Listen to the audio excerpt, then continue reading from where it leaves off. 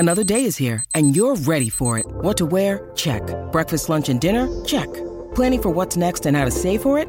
That's where Bank of America can help. For your financial to-dos, Bank of America has experts ready to help get you closer to your goals. Get started at one of our local financial centers or 24/7 in our mobile banking app. Find a location near you at bankofamerica.com/talktous. What would you like the power to do? Mobile banking requires downloading the app and is only available for select devices. Message and data rates may apply. Bank of America N.A., member FDIC. When you need mealtime inspiration, it's worth shopping Kroger, where you'll find over 30,000 mouth-watering choices that excite your inner foodie. And no matter what tasty choice you make, you'll enjoy our everyday low prices, plus extra ways to save, like digital coupons worth over $600 each week. You can also save up to $1 off per gallon at the pump with fuel points. More savings and more inspiring flavors make shopping Kroger worth it every time. Kroger, fresh for everyone. Fuel restrictions apply.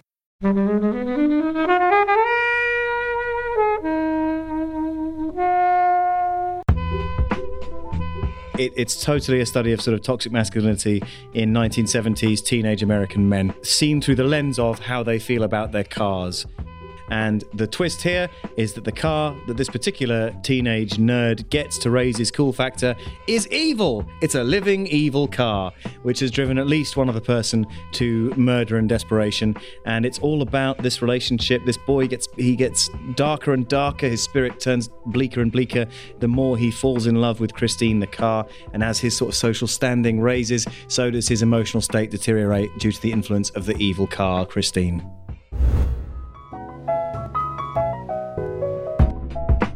Hello, film fans. Joining us today in our studio, we have Tom. Hello. Felix. Hello. And Kobe. Hi. And we're here today to review John Carpenter's Christine. Thank you, as always, to the mighty people for the mighty, mighty tunes. And thanks to Ben from Rockwood Audio for his awesome editing skills. Please do remember to write a review and rate us on Apple Podcasts, anywhere you can do where you listen to the podcast, because it really does help us. And you can join in the conversation with us on Twitter at FlixWatcherPod and on Instagram at FlixWatcher.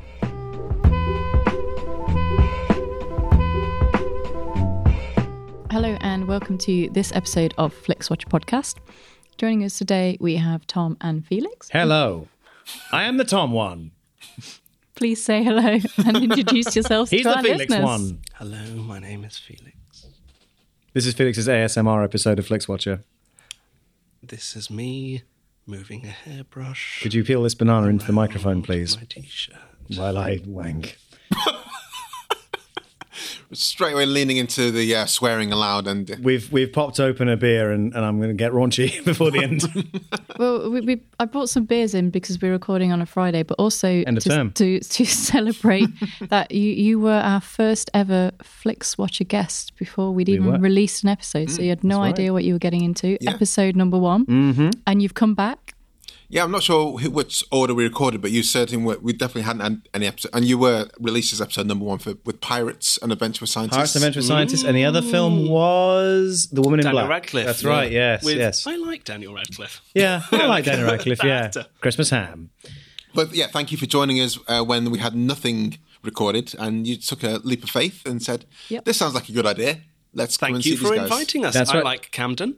I like Camden, I like films, I have Netflix, Yeah. and you're both extremely nice people to chat to, so it was I very We didn't easy know that to before. do. That's the You point. didn't know No, that he didn't, no. Yeah. Well, I assumed you weren't murderers, which was a bit of a leap for both of us, but we decided there's two of us will probably be okay. I wouldn't be okay with murderers. Okay. Even with you. Really? Well, you're quick, of course, but I would. I'm lithe and surprising. Tom Crowley is surprisingly springy. That's right. And my meat's very stringy, so you don't want to eat, kill and eat me. So we'd go for the Felix one first. Is that what you're saying? Yep, go for Felix. Well, my escape plan was to throw Felix at you. Right. Sure. Like Wolverine, who is it? I can Colossus throw a throwing Felix. Wolverine. I can throw a I'm an Felix, but easy not murder. David. No, exactly. No. David's too tall. Yeah. Unwieldy. So we are talking about Christine Christine. today, which is your choice, Tom. That's right, it was. Can you tell us why you chose it and give us a synopsis in 1 minute or less? I absolutely love John Carpenter. I don't think I've ever seen a John Carpenter film I haven't enjoyed at least a lot. Maybe not a huge lot, but they're all very enjoyable to me, at least a bit. Christine is It's totally a study of sort of toxic masculinity in 1970s teenage American men. Sure. Seen through the lens of how they feel about their cars. They're obsessive about their cars. They want to look cool. They want to get girls, pick them up in their cars.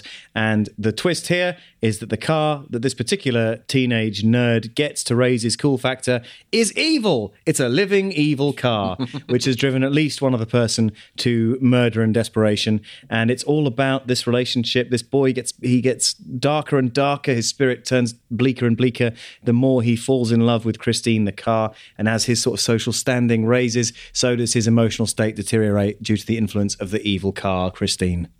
Helen, Christine. So I hadn't seen this before, so I was really looking forward to seeing it because it's obviously based on a Stephen King novel. Yes, is it? Yes, it is. One of the few adaptations on John Carpenter's work. Was it? Is the book called Christine as well? Yeah. Okay. And you can kind of really tell that. And I just really love the concept of a female car that is also a murderer. Yeah. There was a lot of things that I really enjoyed about it.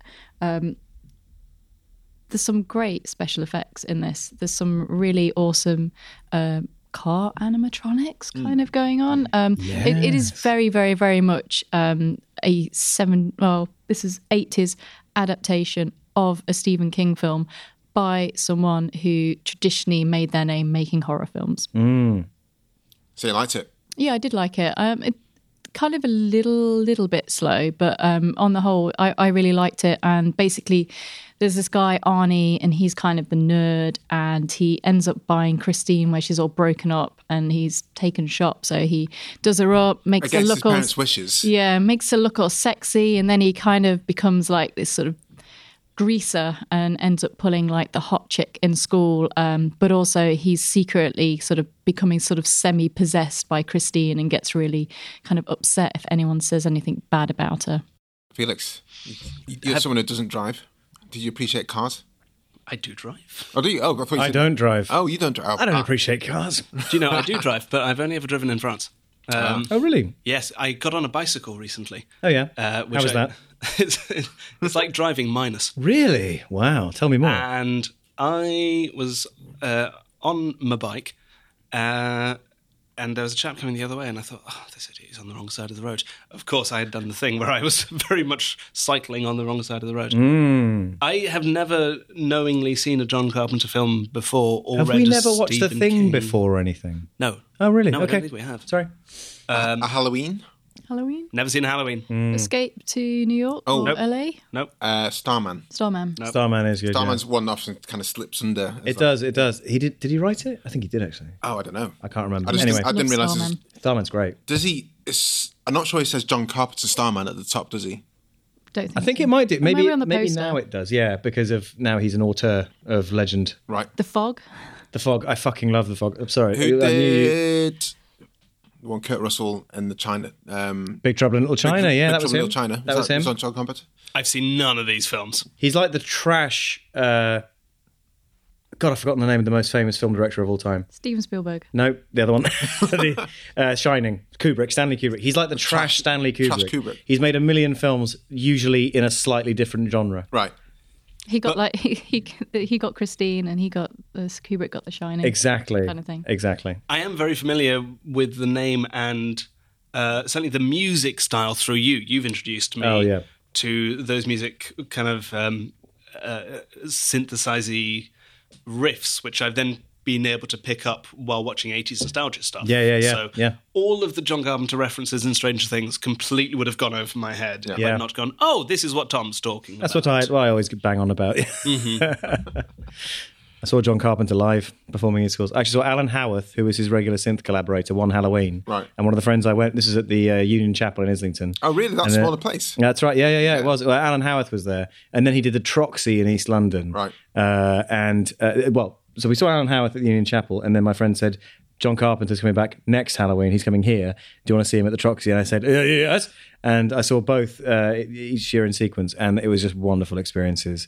Hayley Campbell, who's a friend of mine, was also at John Carpenter around the same time as me at the Troxy, and she said it was like going to church, which I think puts it as better than I ever could. He's brilliant. So anyway. for your first experience, your first dabbling in John Carpenter, what were your thoughts?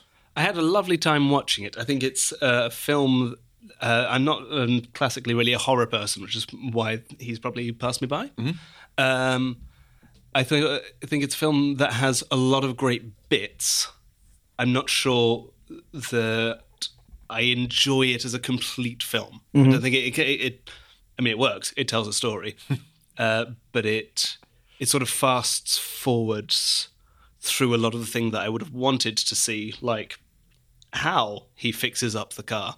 Oh, really? Yeah, That's interesting. I enjoyed all. You like the shop stuff? Yeah. Yeah?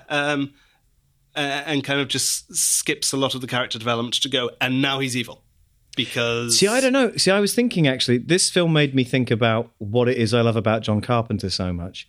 And I think it's that he shows immense class and restraint in writing and no class or restraint at all in the filmmaking. Because I heard the episode where you talked about The Thing. Yeah. And you watched that. And really... There's no, it's all show, don't tell. Like, it's all just going, you see someone, and often silently, because I think he is like a filmmaker first, and his composing and his writing come out of wanting to make films. Yeah. So things like, so many films, there are lovely little, very subtle background changes of character development, but it's quite low on dialogue. Like, it's why Halloween's so good, with Jamie Lee Curtis's character is one of the best female leads in a horror ever. She never has a strident scene where she defines her moral character. She mainly just complains because her friends told Ben Tramer that she fancies him and she's really embarrassed. And I go, I believe in this woman. And I think similarly for me, Army in this, it's not an amazing, incredibly unique... Army's the guy that buys Christine. Army, the lead, the nerd who turns cool but evil. He's... fair enough. I think you're right. It isn't explored a lot, but part of me does go, yeah, I get it. Yeah. He's evil now. Christine's evil.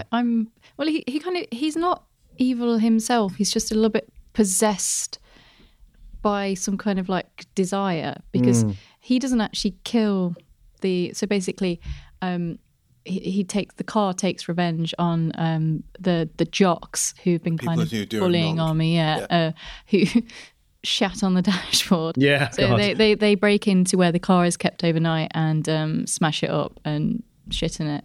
And the car takes revenge because he's not actually driving at the time. So I was thinking about this. So there are points where it's not clear whether he is behind the driver's seat or not. Sometimes you see there's no one driving the car. There's at some points the car and the windows are properly blacked out. Yeah. So you can't... Because they had stunt drivers driving the car, whether or not there's meant to be anybody in there. Yeah, that's it. So it just made it easy. And those tended to be at night. One thing I found slightly jarring is how randomly chaotic evil the bad guys were, the jocks. The bullies, yeah. Yeah, for no particular reason, they just seem to be the worst. But they're just pieces of shit, yeah. But one kid has a Swiss knife and gets beaten up by Matey Boy's friend. What's he called again? Yeah, man. Army's best buddy. Friend. What's his name? Which I thought was quite a weird scene, because there's three bigger guys and he manages to beat them all up and then tell the teacher, and then there's no kind of retribution for those guys. By the way, do you recognise who one of the jocks were, the bad guys? No, who's this? What are you about to tell us? Well, when it first came on the screen, I was like, is that Rick Moranis? And I was like, no, but it's something a bit weird about him. But he was the guy in Ghostbusters. Bill Murray's doing that paranormal trick with the cards at the start. Okay. Is that him? Yeah, and there's a guy that gets shocked. And I was like, is he the lead bully? No, he's the medium bully. He's not medium. He's not the fat one, and he's not the big tall one with the switchblade. Yeah, it's the other guy. He's the guy in Ghostbusters. Well, that's the right time really for this. Yeah, 1983, and I was like, yeah, good. I'm glad Bill Murray took the piss out of you. Yeah, Speaking of the beat up Cunningham, you piece of shit. One thing I loved about this film was the side characters. I mean, the younger cast less, but the older cast are so beautifully cast and so beautiful. I think of the guy that sells him Christine. Who is? Oh, yeah, I he's think super of the weird. garage owner. So the guy that sells him Christine is the kid that Kevin was scared of in Home Alone. He's the street salting man that Kevin's frightened of. Yeah, I'm selling this shithole, buying me a condo. Yeah, he's brilliant. Sorry, Karen.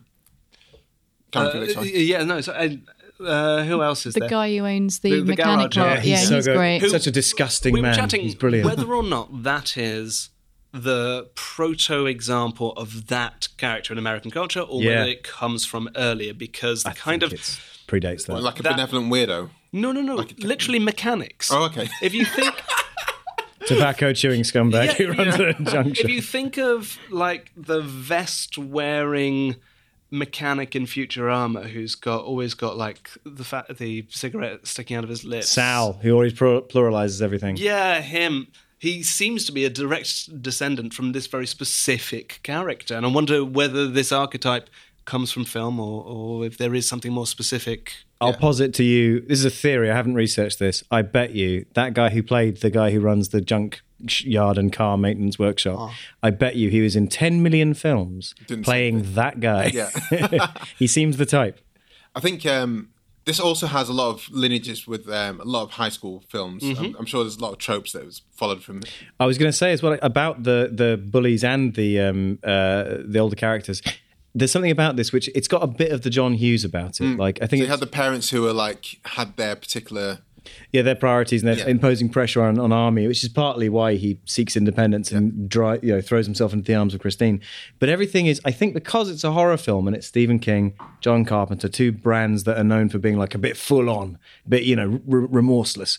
You have that. Everything is just a bit more extreme in a way that I quite like. Like I've alluded to it before, but as with the rest of us, but the switchblade wielding like lead bully is so like the most terrifying guy at the high school. He's got mutton chops. It looks like he had his sort of growth spurt at the age of 12, and now he's just kept looking older ever since. He looks 30, like a lot of people in high school movies do. But in this case, it seems intentional. Like he's the guy who hit puberty at 9. Again, the principal who stops him is fabulous. He's great, yeah, and he's really believably like everything's a bit like if you had, it's not like he's dunked your books, Cunningham. He calls him like Cuntingham. That's the nickname he gives him. And the C-bomb that you hear is quite early in the film. You go, it's like they're setting their stall persistent. out. Yeah, he keeps doing it. And you kind of go, there's something that is a bit like, we're just going to be very sort of, we're not going to mess about. We're going to be very sort of blunt and straight to the point.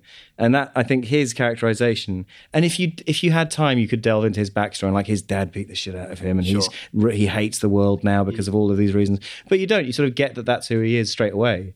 And again, as you say, the principal who comes in to break up the fight. It's this really brilliant scene. I don't think I've seen done the same way in any other high school movie or teen movie, where it really is like this guy has some degree of authority over him, but he can't depend on that because this kid doesn't care about school or authority. No. So all he can do is sort of stand there, willing the kid to believe that if it came to a fight, he'd fuck him up. And it's really tense. Like you feel like any second that lead jock bully kid, that greaser tearaway, might just stab him. And it gets properly physical. It really does. He's shoving him against the wall and they're like about to go at it and it just avoids it. And it was really tense. And I've never seen that teacher-pupil dynamic done quite so well. No. Because like you said, that guy, Switchblade guy, was coming up to 40. Mm-hmm. Yep. and was towering over the teacher, but the teacher just had that kind of authority. He's been there, done that before, and he's like, he's a rough bastard, basically. Yeah. He's got the most amazing mutton chops. Looks like 2 paper aeroplanes. Yeah, it does. Yeah, his mouth huge. And all the high school kids, all the high school boys, I should say, were obsessed about. It kind of starts off like, Cunningham, you gotta lose your virginity.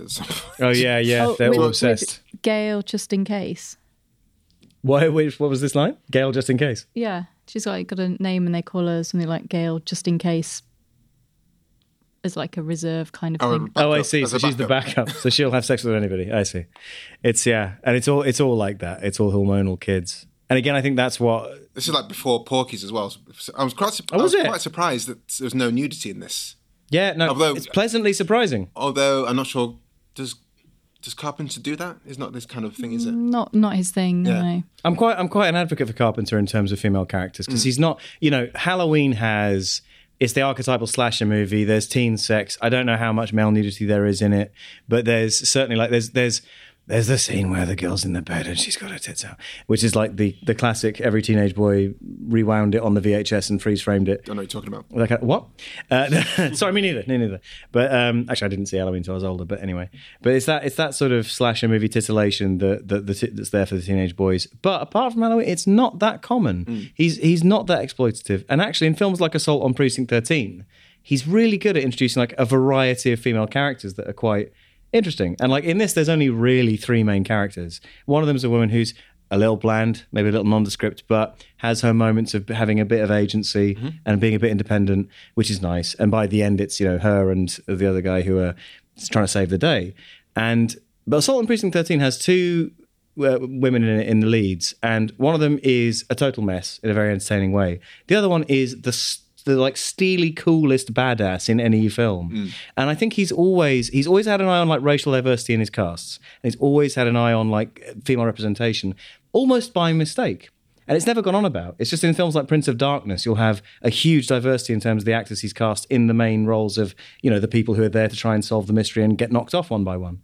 And I don't know if it's because he's sort of a hippie child who is all about like equality and progress, or if it's just that he went, nah, this is the way films are going. I'm just going to have a bit of, you know, a variety of who I'm casting. But I think there's something unsung about that to some degree, in a lot of his films at least. Helen, you talked about special effects in this. And some of my favourite parts were like the car kind of unfurling itself and becoming whole again. Is that what you're referring to with the special effects? Yeah, so basically the car gets smashed to shit and you're like, how can he ever repair this? And it turns out that it can self-repair, which is basically, what does he say? It's like, show me what you've got or something. Oh, yeah, something like that, yeah. And basically it's just like goes in reverse and everything pops back and it's super shiny and it looks really good. Yeah, because even nowadays you think, nowadays that would be CGI'd. Of course, yeah. But then that's a real car. Obviously they've done it in reverse. But how have they damaged it? So how did they do it in the first place? So it became damaged so they can unfurl it without like smash marks or without these kind of things. That's what I was looking at. It's clever though, because we've reviewed The Thing before, and obviously we talked about the special effects there. I mean, John Carpenter's always been about how can I use special effects and what can I do and how can I push things forward and really do that. But I've never seen this kind of special effect before, or done really well like this. I don't think. I may be wrong about this, but I think they put an industrial vacuum in the car and made sure it was all sealed, you know, when the air cracks, and then they just turned it on and then sucked the car in, and then they played the footage backwards. I think. How many cars do you think they had? Because I think they do it a few times. Yeah, they do it a few times. They destroy more than one, Christine, so there's at least... I mean, there's one on fire for quite a long time. Yeah. But they could buff that out. Yeah, fine. Well, she could. Something else that I really, really loved, which has kind of been used a lot later in horror, particularly in like Final Destination, is the use of pop songs to sort of tell how Christine is feeling. Which, and Transformers too. That's right. Bumblebee speaks that way. It's a rip-off. Anyway. Which I really like in horror films anyway, and I think it's a really fun way of trying to guess what kind of coming up next. The thing I also really liked is that in the opening sequence you see someone basically nearly get their arm chopped off by the car, and then someone is killed inside the car. So you've got two deaths pretty much in the space that first instantaneously, guy, the guy who gets killed, he obviously drops his cigar ashes in there, so, you know, I can understand. He's sentient. On a beautiful like leather seat upholstery. Just been made. The first guy who looks like he was fixing her or just checking to make sure she was ready to be sold, that's a bit harsh, I thought, with the arm. Born bad. Don't mess. Yeah, bad to the bone. That's one of the taglines we can see here on our wall of pictures. Yeah, bad to the bone. Bad to the piston or something, I guess. Speaking about that earlier scene, one thing that I enjoyed about it, and thinking about this in terms of films of the period, it is steeped in 50s and 60s nostalgia. That's right. In a way that today we are steeped in 80s nostalgia. Yeah. I love seeing depictions of the past done in periods that are now very clearly the past. So this, obviously, the choice of car is very much like harking back Hot Rod, yeah. But clearly the 50s must emblemize, certainly in the kind of American experience, this time of wealth and chrome and rock and roll was industry. And so for Cunningham, he's seen this car and thought, oh, that's the car I'd love to. He's seen this car American before. Dream. He's seen his magazines with it. He's kind of lusted after, and then there it was, and he's just taking shop, and he's like, this is my opportunity to do something here. I can really make a name. I see it very much as a metaphor for the lie of capitalism. No, I don't. But it's a nostalgia that we don't share. We don't have the same 50s nostalgia, because 50s for us was the time of rationing, of poverty, of there's this. I saw somewhere or other that the pizza was being introduced in the 50s in the UK, and it was sold as the Italian rarebit. Love that. That's the best fact we've had. That's amazing. I'm gonna try and bring that back. The Italian rarebit? Yeah. I think it's the best. Felix and I are going to go for some Italian rarebit after We this. are. Which sounds more sexual now, actually. I'm worried about that. But it is fascinating, isn't it? Because you have that rolling nostalgia. Because this is a film made in the 80s about the mid-70s, I think. It's set in like 74 or something. When clearly in the 80s they're nostalgic for that rock and roll image, which is reflected in the pop music they use of the 50s. And presumably that's what these guys grew up with, was that obsession with the 50s. But I feel like we have had 80s nostalgia for maybe 20 years now. Yeah. And people are now Neon, diving cyberpunk, into 90s nostalgia, and people are kind of pushing it on. I'm happy to stick in the 80s nostalgia for a bit. But this is the Do thing. you not want to buy yourself like a terribly patterned shirt, Kobe, and walk around listening like a to shell suit. Yeah, shell suit Spice maybe. Girls. Yeah, that's right. Listen to Spice Girls. Listen People to. are doing 90s nostalgia, and Yeah. it's not a non-thing, but it's no way as big as 80s nostalgia has Yeah. been. And I wonder what the next period of time is going to be. Is it the 2010s? Is it the period up to the 2010s? Does it have to be a time of economic prosperity?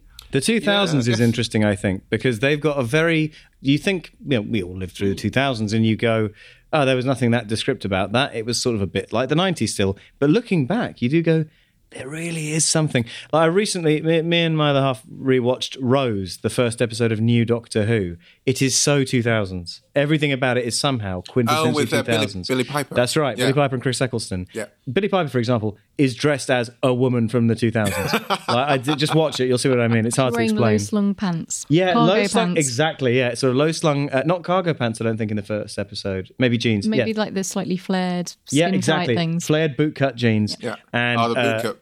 a couple of vests on top of each other, and then variations on that. What She's was perfect. Levi kind of twisted? What twisted jeans? Oh, twisted jeans. That was like late 2000s, wasn't it? Lord. Yeah. What a strange no, idea. that was. I had mine in.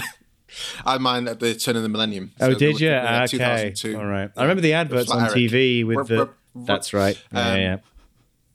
A couple of points before we get to the scores. Yeah, go for it. The lady, Cunningham's love interest, everyone's love interest, it seems, in the whole film, she was in Baywatch. Oh, was she? Yeah, she was Alexandra Paul. I can't remember what her name Ah. was, but I think she played second or third or fourth fiddle to Pammy. Pammy Anderson. And the question I want to lead into the scores is what, and I did ask you this, guys, on the emails, other sentient cars in films? Because it seems... The only thing I could think of is, it's not really that, was Steven Spielberg's Duel, but it's the guy driving it. And then that's a lorry. But an anyway. almost anonymous guy. It's like the vehicle Yeah. is the enemy, isn't it? Yeah. So what about Herbie? You never watched Herbie? Herbie, he's evil, yeah. Herbie Goes Bananas. They got... Brum? Who? Brum, yeah. Brum What's was... Brum? Is that a kid? That sounds like Yeah, a it was a kid's kid's show. Yeah, Brum, yeah. Very much the children's Is he Christine. evil? No. No, he's Brum, lovely. Brum went out, had an adventure. Maybe he'd upset a literal apple cart or something. And then he'd go back to his garage. Only by accident, though. Never on purpose. Unless you got cars then, if you're talking animation. It wasn't animation. I mean, I assumed they just didn't film Brum the was- Oh yeah, driver. they just drew the. They just drove Brum Wasn't around. animation, Yeah. all right. But cars are living cars. Yes. And talking 80s, it's Knight Rider as well. Knight Rider, and also Maximum Overdrive, I believe, is another Stephen King product where all electronic products come to life and start trying to kill their owners. I think cars and trucks are involved in that. Are there any uncool ones apart from Brum? Uncool ones. Uncool. Brum's cool. What are you saying? No. Okay. Uncool sentient cars. Jesus. Yeah. Are there any sentient cars who are just a bit rubbish? Well, there's loads in the film Cars. There's loads of hits I mean, and Cars is a morons. bit- Yeah. Rubbish. I in the guess name. It is a bit also rubbish, of Transformers up until Bumblebee. Yeah, true. I hear Bumblebee was great. Technically, Yeah, robots Bumblebee's- in disguise, though. Bumblebee's great. That's true. They were disguised as cars. Should we head to the scores? Let's go to the FlixWatcher scores. Yes, please. Hello, I'm Sam Pay, And I'm Martin Zoltz-Orstwick. and we are the two hosts of a podcast called Song by Song, where we listen every week to a track by the musical artist Tom Waits. You might know him for his gravelly voice, very nice, his appearance in films, but also his multi-decade spanning career involving blues, jazz, and all sorts of other kinds of experimental music. So we're basically like a book club for Tom Waits. And if that sounds like your cup of tea, you can find us at songbysongpodcast.com or wherever you get podcasts.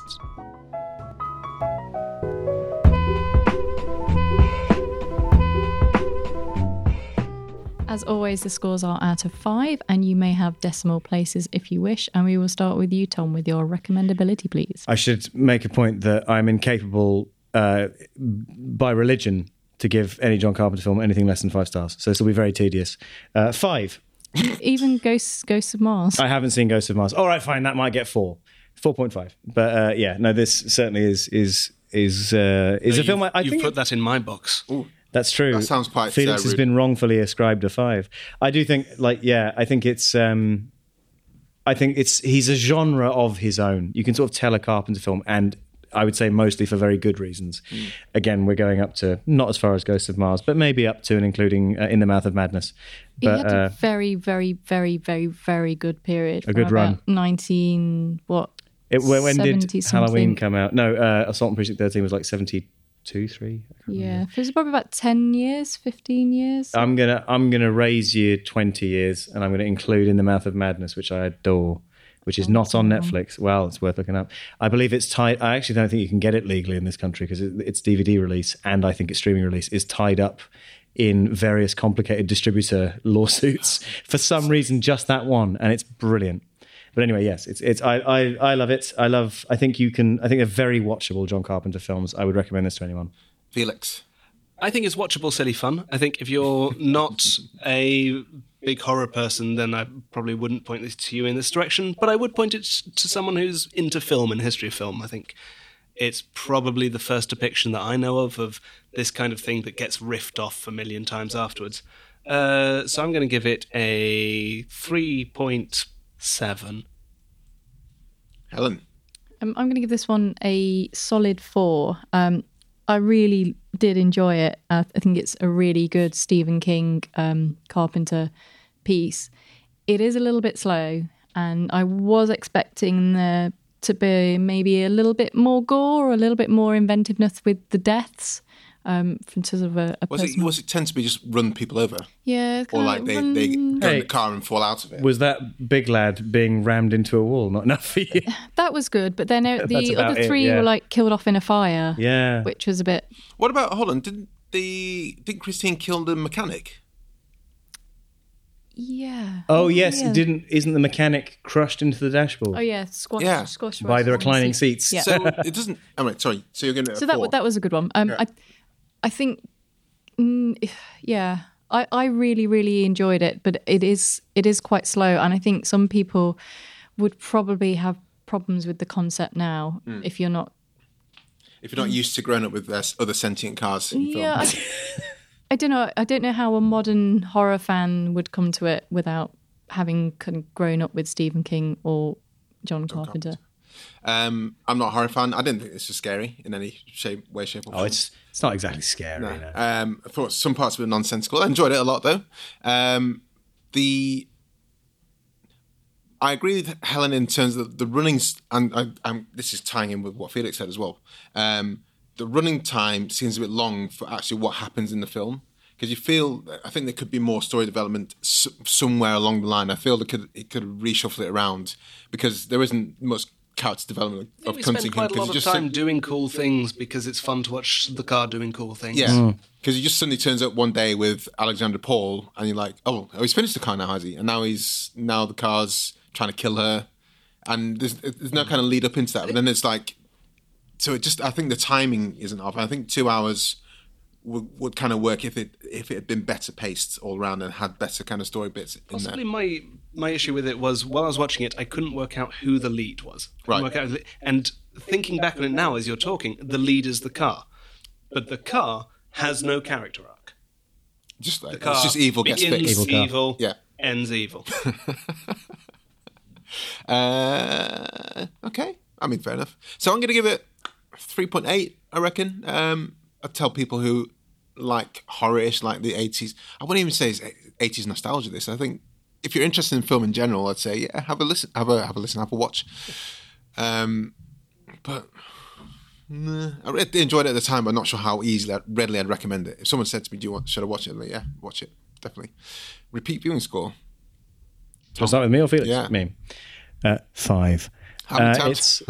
I've seen it twice now, and I enjoyed it more the second time. Again, I find this with Carpenter generally, and I think it, as I say, is that sort of combination of quite sort of classily drawn scripts with a real love of filmmaking and the frame of the film, and just sensation. Gore, the car's on fire, every sort of cool angle or weird cut he can fit in, and the music, obviously.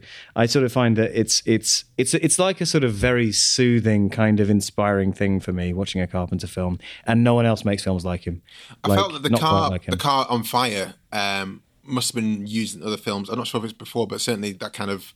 The image. Yeah, the kind of image. It feels very familiar, doesn't it? Yeah. I'm trying to think what that might be. But I'm sure it's happened. There's a Radiohead video. Karma Oh yeah, Police. Karma Police from inside. It wasn't on fire, was it? Though, but it was still it was chasing someone running down. Yeah, It does but catch on fire at the later. end. Yeah. Was it? Oh, okay. So maybe that's it. Maybe that's an homage to Christine. Who can say? But I'm generally going to say 5. I think basically, where I can watch Karma Police. Karma Police. Yeah. That's a music video in joke that you've just got. Yeah, nice. Every John Carpenter film, again, I haven't seen Ghost of Mars or The Ward, which as far as I know, nobody has seen, which is a film he made in the 2000s somewhere. I haven't quite seen every Carpenter feature, but every one I've seen thus far, I'd watch it again within a month or two if I really wanted to feel good. Yeah. Felix. I enjoyed watching it. I wouldn't choose to watch it again. I wouldn't be angry if it was on. I'm going to give it a 2. Oh, wow. Helen.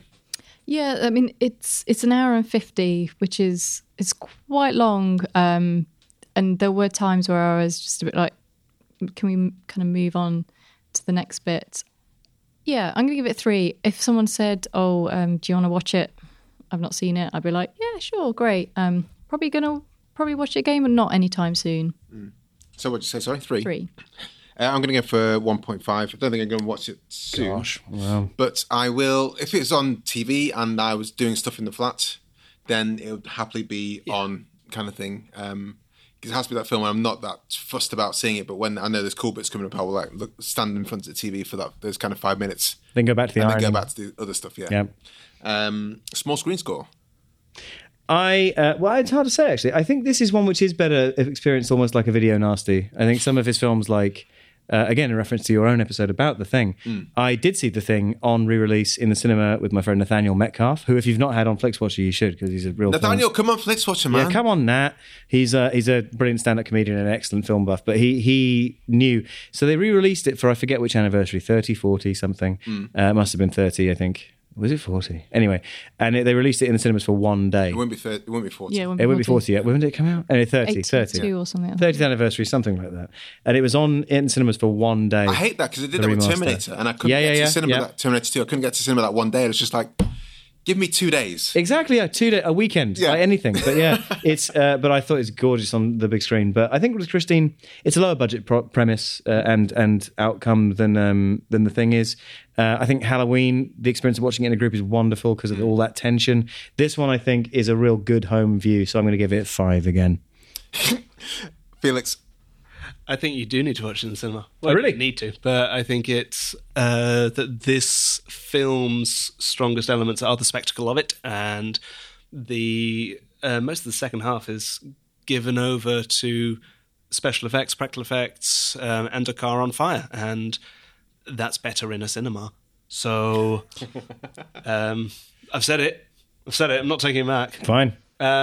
So I am going to give this a 3. Helen.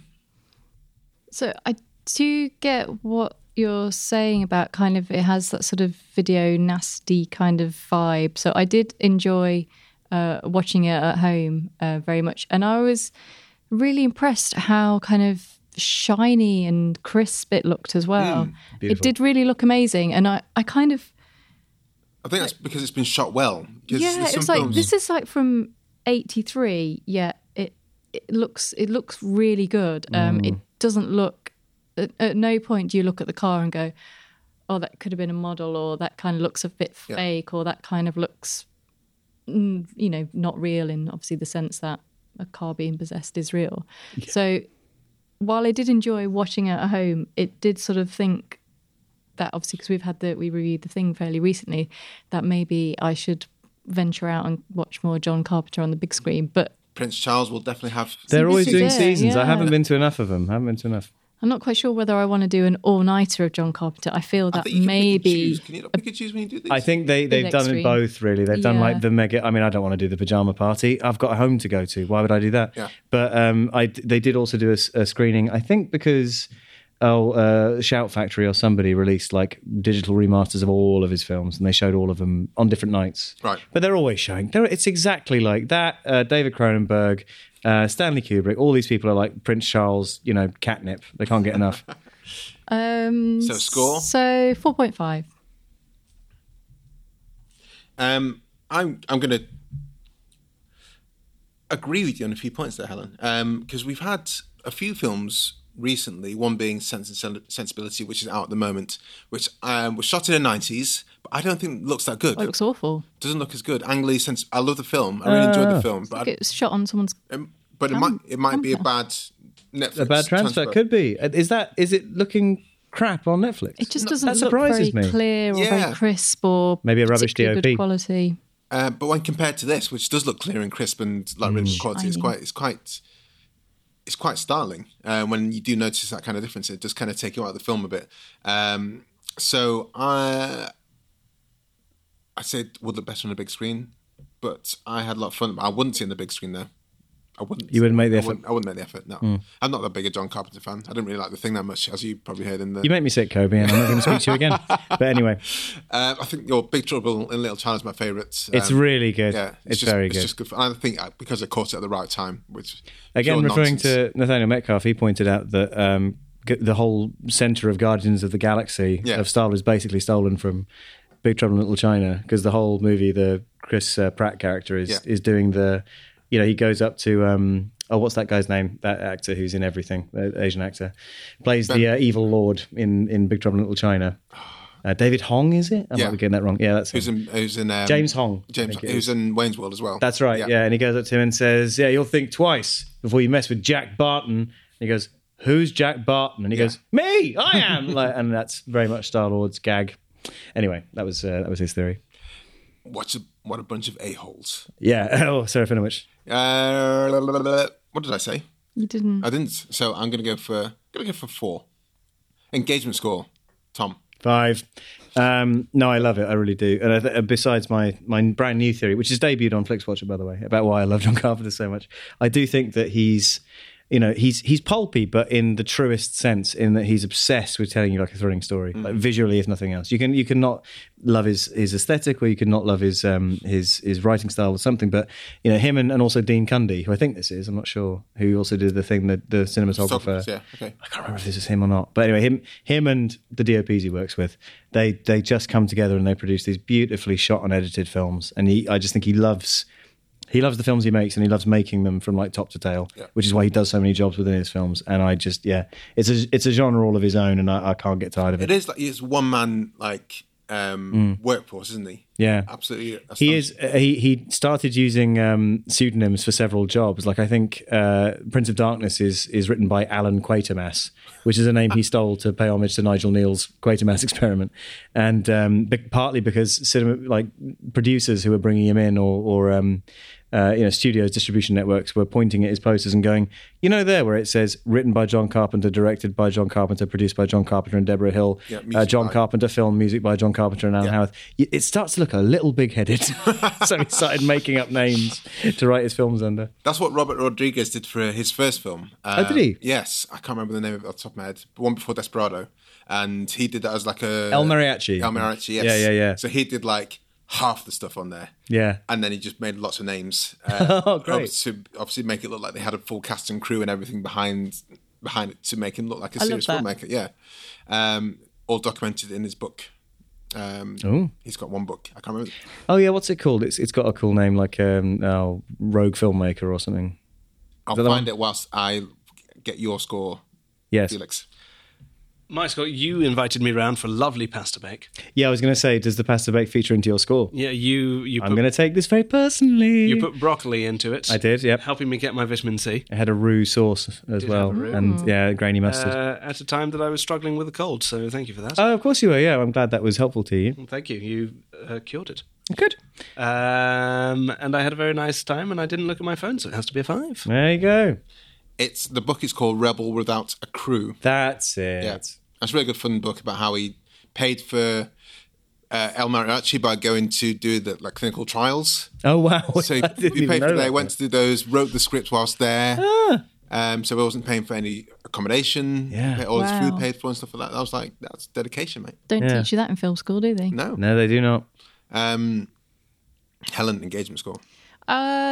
So yeah, it just is a little bit slow, and the sort of the final ending is a little bit of an anticlimax, I think, given what's come before it. In that, although the final kind of ending in kind of like not the twist, the last shot. It's not a twist. It's a.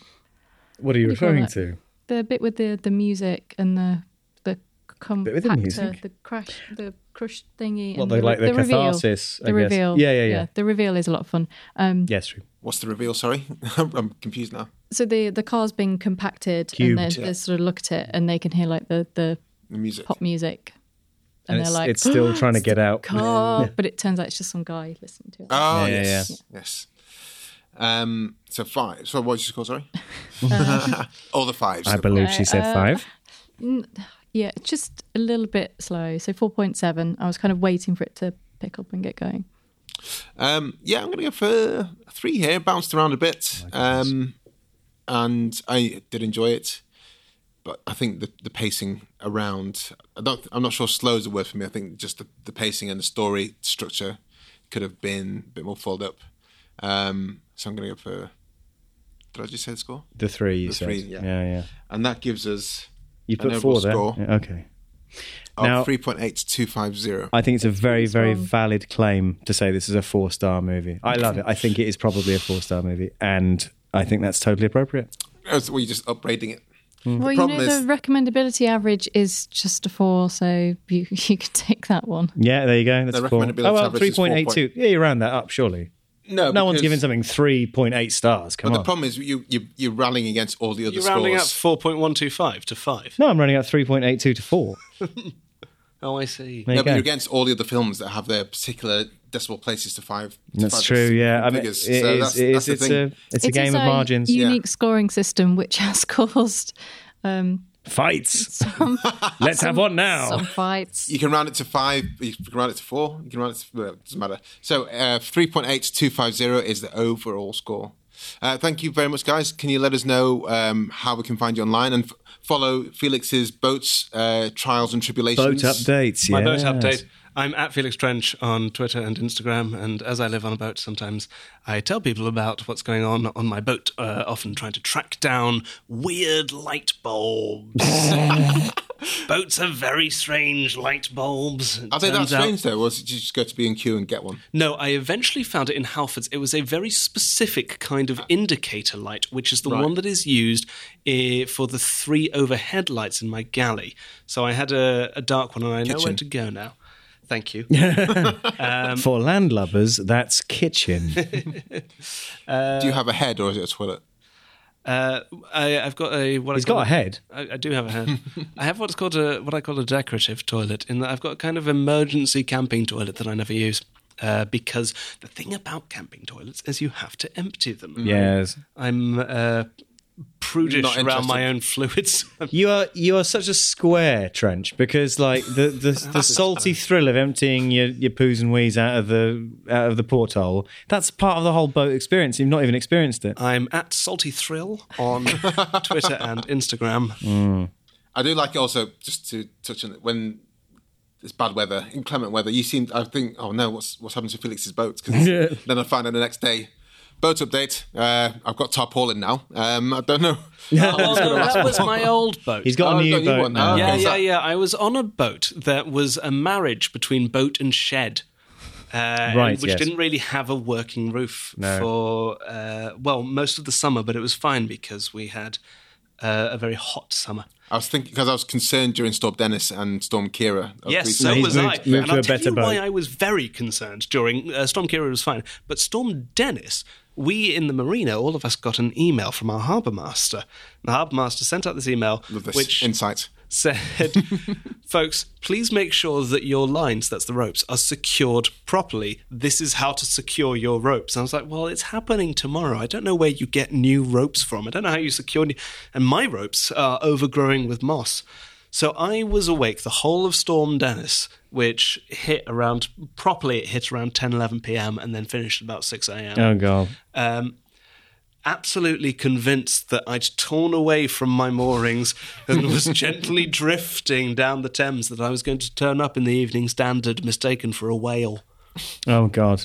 Yeah. But it was fine. It was absolutely fine. Your old boat was less a sort of boat and more of a floating coffin, wasn't it, really? So I found my expected old you boat's to bury you in it. brochure. Am I right? My old boat it's specifically designed, it's an American boat, and it was designed for use on the American lakes. And in the brochure, it says this is a great How did boat. it get over here? Presumably on the back of another, I don't know, maybe it hitched a ride by plane. But Going to London? Yeah.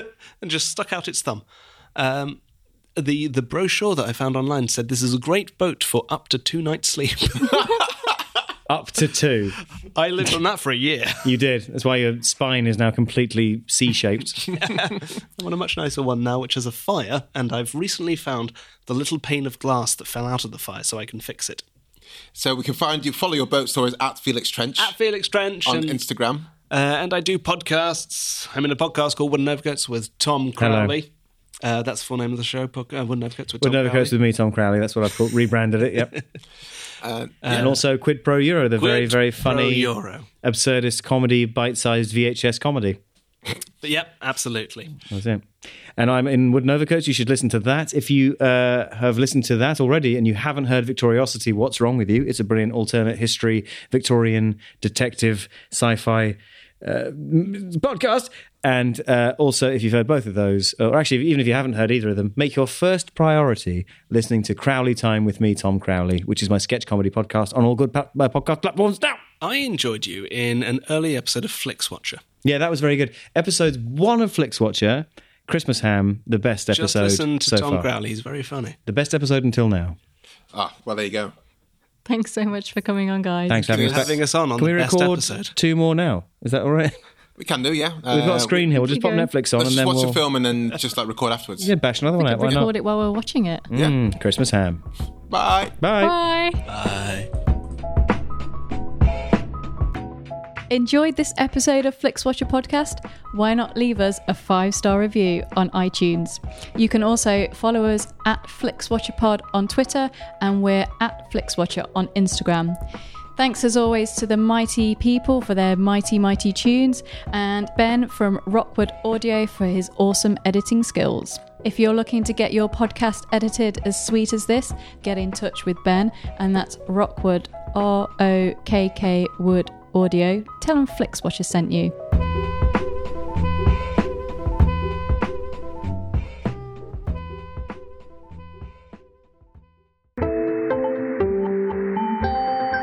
You just heard a Stripped Media production.